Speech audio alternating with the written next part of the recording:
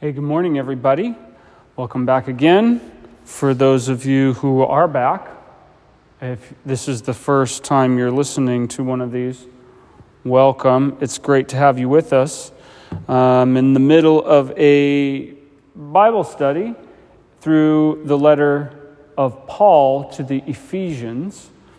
So if you have a Bible and it's safe to open it, because I know some of you might be in your cars or at work or something like that, or just not having it available, you can open to the book of Ephesians. And once again, just a reminder by way of background, this is a letter written by Paul. It's written from prison. It is a letter that is not like many of his other letters in the sense that Paul is not addressing particular issues in a particular church, one, and also because this letter reads more like a long extended meditation. It's not like journal entry, but it's close. It's close to that kind of thing in the sense that Paul is kind of like, you can just see him musing, sort of rambling and making connections in his head as he goes. He's not necessarily making a whole lot of arguments throughout it. He's just really meditating and reflecting on the glory of God, and especially upon God's plan for the redemption of His creation. So that's really the background of the letter. And in the first part of the first chapter, we talked about how Paul has these prepositions, usually like in or through, that he attaches. He'll say in or through Christ and say that we are in Christ. This such and such happens through Christ. Because Paul has a theology, you might say. Paul has this union kind of theology where what Paul sees is that God's plan has always been Jesus Christ. That has been God's plan. And the way that we get sucked up into that plan is by getting sucked up into Jesus. Is by being united to Him in some sort of special, mystical, mysterious, but real way. And in this real way, the actual benefits and privileges and experience of God Himself is shared with us. His life, His death, His resurrection, His inheritance of the whole world, that all ends up belonging to us. And that's what we talked about last time, was in the first few verses after the introduction, that Paul is saying, look, God chose you in Christ before the foundation of the world, before He made anything. He chose you in Christ, and He chose you in order to adopt you into His family, which is another kind of union language. Once again, in Christ, He adopted you. And He also, through Christ, redeemed you through His blood, forgiving us our trespasses. For those who are in Christ, you have been forgiven your trespasses. You have been redeemed by Jesus' own blood. And because of that, because you're now in the family, because you've been redeemed, because you are in Christ, you also receive the inheritance that Christ has. All the benefits of being in the family of God are now yours. And the first of those that you get right now is the Holy Spirit Himself sealing up all these truths in your heart. That's what we talked about last time. And this great and wonderful reflection, you might say, that Paul has just almost forces him into prayer, saying, praise God for this, right? So this section is actually a prayer that Paul prays. He writes down for for this church, for all churches, because once again, this is a circular letter, and we, even though the name of Ephesus is attached to it, some of the earliest documents don't have Ephesus. It might have just been for the church writ large, the whole church of the world. So Paul has this prayer, which, by the way, if you want to know how to pray, this is a good model to follow. What Paul prays for here, anytime you see a prayer in the Bible, when they're praying for something like this, especially the New Testament, where Jesus is the center and focus of the prayer, that's something we can take to the bank. We can pray for this, and we can pray like this. So let's read it, and let's see what God has to say to us this morning.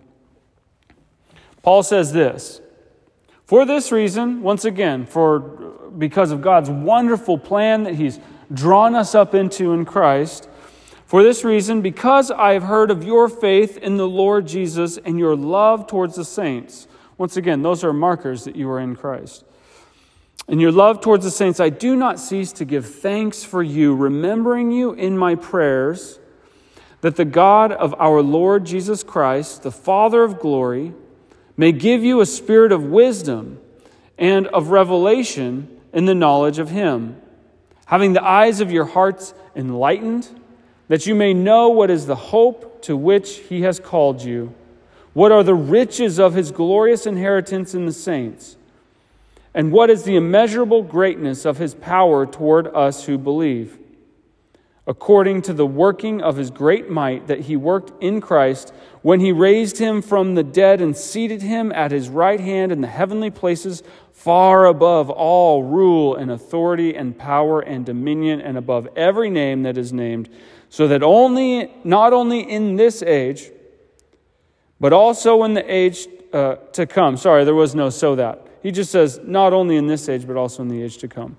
Verse 22, and He put all things under His feet and gave Him as head over all things to the church, which is His body, the fullness of Him who fills all in all.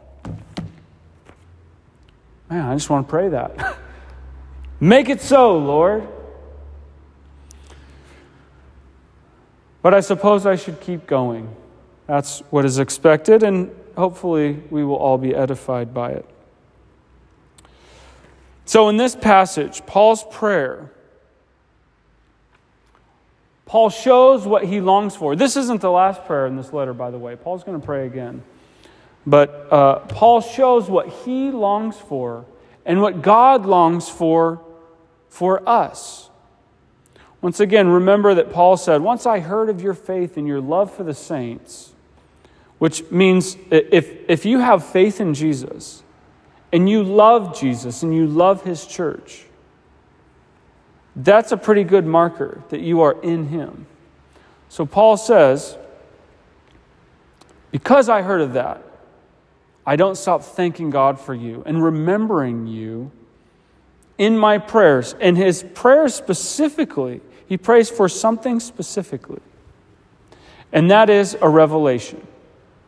He prays that the people who receive his letter, which includes you and I, would have a new kind of knowledge. That's essentially what he prays for. Now, there are multiple aspects to this, but that's essentially what he's praying for. He has different metaphors for it. He says that you would be given wisdom and insight. He says that the eyes of your hearts would be enlightened. There's many ways of saying it.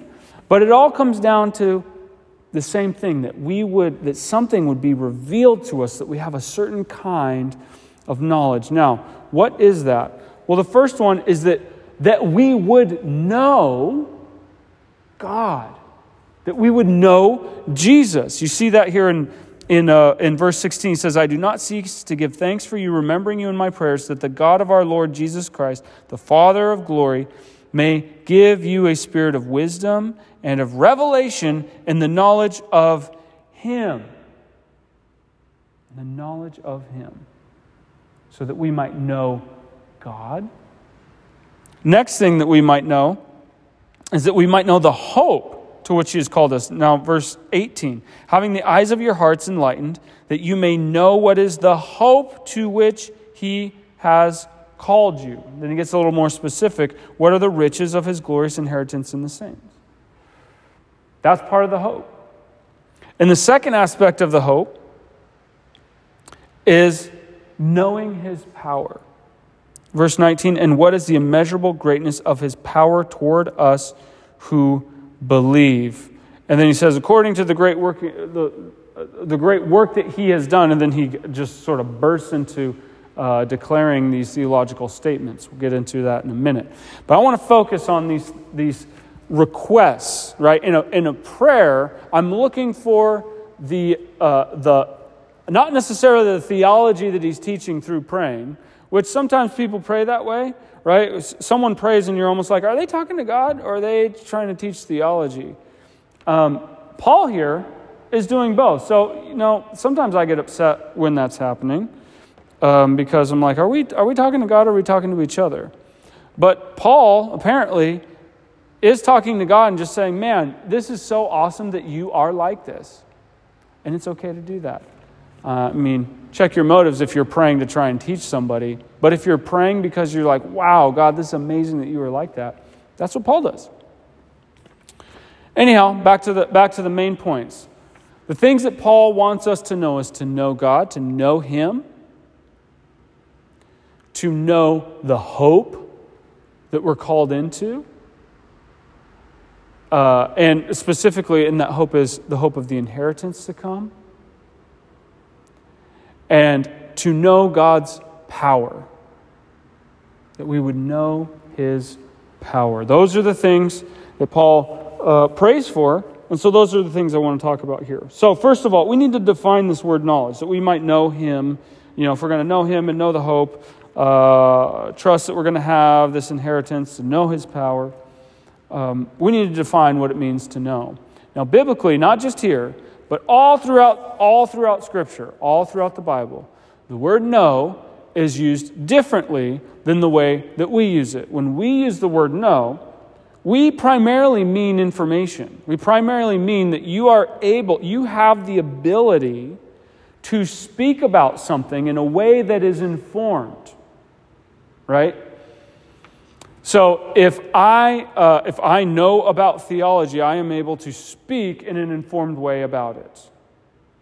Or we also might have this. If you know how, there's no how. So if I know how to fix a car, then when the car is broken, I have the ability to fix it. Those are two aspects of knowledge that we recognize in our world. And there's another one, which is actually knowing somebody, knowing who they are, knowing not just about them, not being a biographer, but actually knowing them in a personal kind of way, a personal kind of relationship that has a context, it has a back and forth, a give and take, a reciprocity to it. And when the Bible says no, it actually means all of those at the same time. There is no splitting of them. In the Bible, if you know about the know-how and the know-about, but you don't have the personal knowledge of, you don't know. That's just plain and simple. For example, in Genesis, it says Adam knew his wife and she conceived. Knew his wife and conceived. That's not knowledge about, and that's not just know-how. He knew her in an intimate, experiential, personal, one-on-one sort of way. That's what knowledge means in the Bible. So this is what Paul is praying for. When he says that he prays that we would know the God and Father of our Lord Jesus Christ, what he is saying is that he prays that we would know him in an intimate and experiential sort of way, the way a husband and wife know one another. He's actually praying for an experience. He's praying, once again, for that in Him, that union with God, that we would know Him. And here's the deal about knowing Him. It's not just like, oh, they're quirky things. Like I know what kind of chocolate my wife likes. I know what kind of things she's into. I know what she likes for a date and what she doesn't like. It's not just that. It's not just like knowing a personality. But to know this God is to know His benefits. That's something that the Reformers and the ancient church used to say over and over again. To know Him is to know His benefits. That is to know His forgiveness for your sins. And that's why Paul, when he says to know Him, and then he says these other things that you should know, the hope, the inheritance, the power, that's knowing His benefits. To know Him is to have an experience, and that experience is of who God is personally, at the very least in the sense that this personal God is a giver of gifts, and you receive those gifts. You receive His benefits. That's part of what it means to know Him, to experience the joy, the freedom of being delivered from sin and guilt and shame. Sometimes the freedom of being delivered from your current sins, from bad habits, you might say, from things that are nasty, that you don't want. But I'm getting ahead of myself. Talking about to know Him is to know His benefits, but let's look specifically at hope. So he says the hope, he wants us to know the hope that's there for us. Where is that? Verse 18, having the eyes of your heart enlightened, that you may know what is the hope to which He has called you, what are the riches of His glorious inheritance in the saints. That we would know the hope to which He has called us. Now, here's the thing about hope. Paul says this in Romans chapter 8. He says, hope that is seen is not hope. Okay, so it is the nature of hope that it is not fulfilled. Otherwise, you're not hoping for it because it's actually been realized. So what Paul is saying is that you would know, that you would experience hope today. Anybody need that? Our world, even if there wasn't a pandemic that's been going on for 2 years, we're in a world of hurt. We're in a world that needs hope. Paul is praying that you and I would experience hope, would experience this longing for Jesus, this longing for that personal relationship and intimacy with Him. But not only that we would long for His inheritance. And what does that mean, long for His inheritance? That we would long for the day that He would come, that He would return. An inheritance is not received until something happens. Usually it's until the death of the one who owns the property or whatever it is. At the death of this age, the end of this age, we will inherit all that Jesus has for us. And we can hope for that. Paul wants us to hope for that, to reach for that, to long for that. And Paul actually says, I think it's in, I'm probably going to butcher it. I can't remember if it's in one of the Timothy letters or the Thessalonian letters. I think it's in 2 Timothy. He says, there awaits for me the crown of glory that's not only for me, but for all who long for His appearing. Paul wants us to experience, to know hope. To know the hope of the inheritance that is waiting for us. To crawl into the lap of the Father and receive the love that He has for us. You guys, He wants us to hope. And I know I might be striking a nerve here with some people because you might be listening to this and your life might be a wreck. Your spouse may have just left you. You may have just had a child hit by a car, or a child perish, or a child get sick. And it is very, very hard to hope. You are afraid to hope. You're afraid to hope. That is okay. This hope that Paul is talking about is not something that you have to conjure yourself by your own efforts. We'll get to that in a minute. I just don't want to lose you because you think that I'm commanding you to hope and to do something that you don't have the ability to do. So much for hope. The third thing that Paul prays for is for a knowledge of his power. Verse 19, after he says hope for the glorious inheritance in the saints, and what is the immeasurable greatness of his power toward us who believe.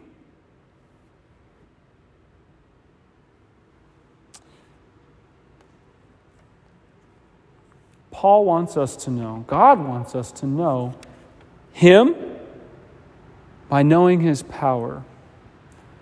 I got into this a little bit earlier. What Paul means by knowing his power, he gets into it. Well, I'll just read it here.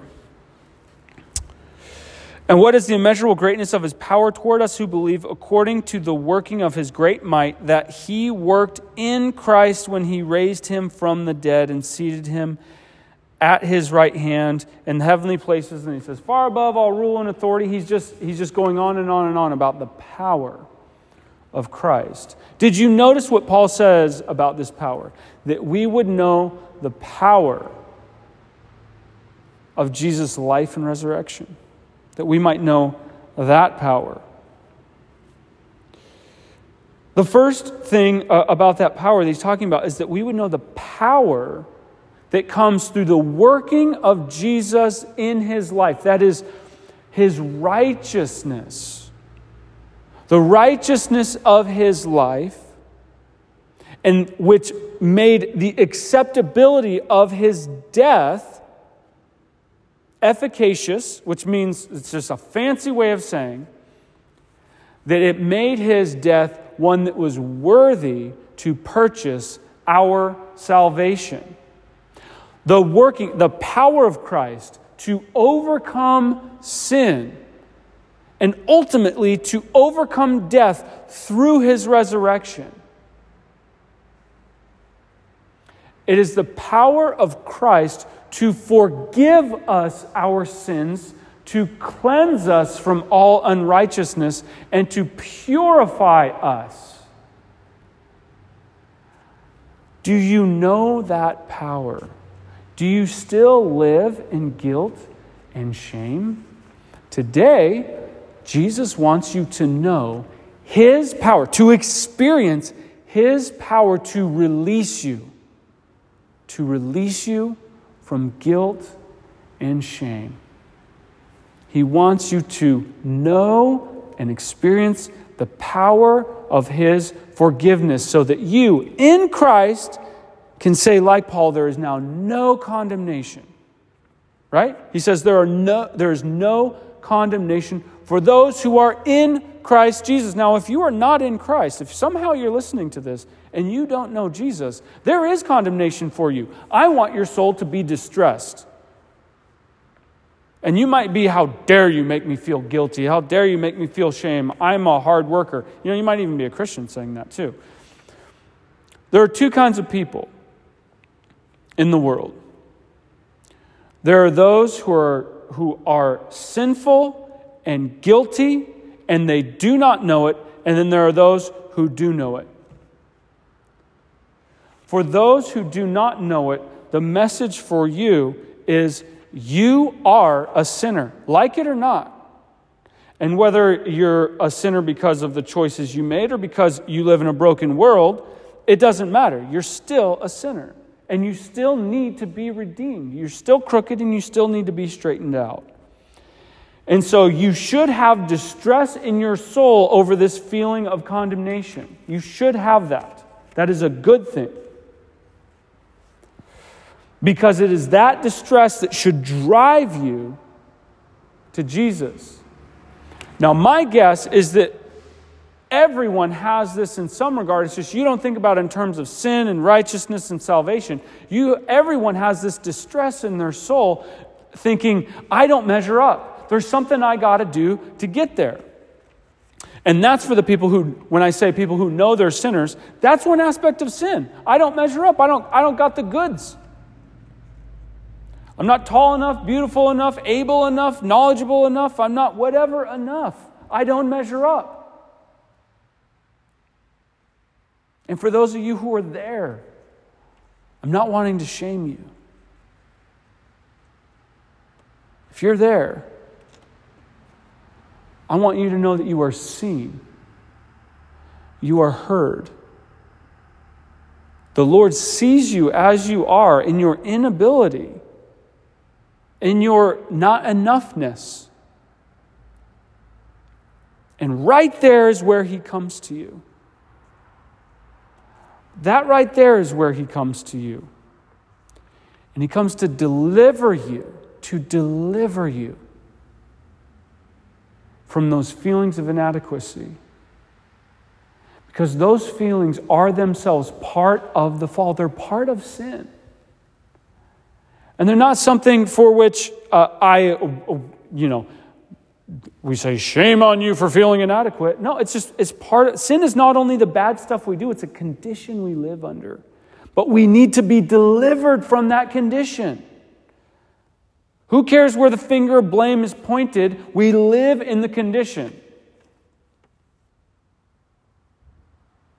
Okay, if somebody's dying of COVID right now, you can easily point the finger at whose fault it is, who wore a mask, who didn't, who went out and should have stayed in, and who didn't, and all that. But the reality is, if it's my dad or my son or my daughter who's dying, I don't care who is to blame. I want them to be delivered from this condition, from this life-threatening condition. We all live in this life-threatening condition called sin, and we need to be delivered. And you can experience the power of deliverance from that right now. That's what Paul is talking about. He wants you to experience the power that Jesus has to forgive us of sins, to deliver us from the power of sin, including that feeling of inadequacy we all have.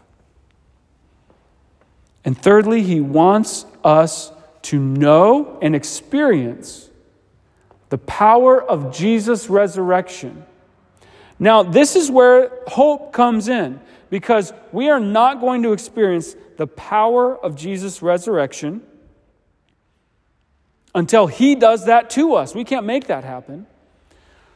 We're not going to experience that until death, or until Jesus returns. But either way, it is not actualized in our life, which is why we hope for it.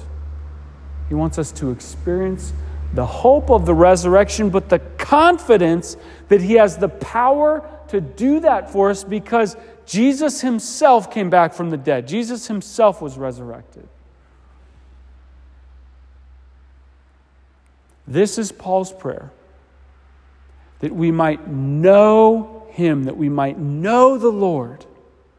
And in knowing Him, that we would know His benefits, that we would know the hope that He has laid up for us. We would have the hope, we would know the hope of the inheritance He has for us, that we would know the power of His resurrection, that we would know the power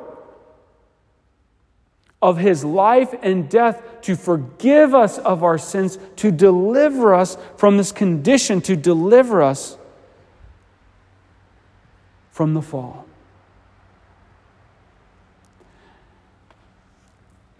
Do you want this? Do you want to have this? Do you want to experience this? Do you want Paul's prayer to come true for you? I hope you do. Where does that leave us? What do we do? Well, I hope you're not hearing me say that you need to run off and do something now, that you need to pray harder, go out and do more. I'm not saying you shouldn't do those things. If the Lord is stirring it in your heart to go help the poor, go do something for someone in need, or to get on your knees and pray, or to open up the Bible and read, to connect with God, absolutely do that. But what I am saying is that this here, what Paul is praying for, is not that we would get busier and that we would try harder. Paul is praying that we would know God, and that knowledge is something that has to be revealed to us. It's not something we achieve. It's not something that we can earn, that we can get by getting busier. It's the nature of revelation that you can't, it's not accessible through someone's efforts. Think about a relationship with another human being. You don't actually know that person unless they reveal themselves to you.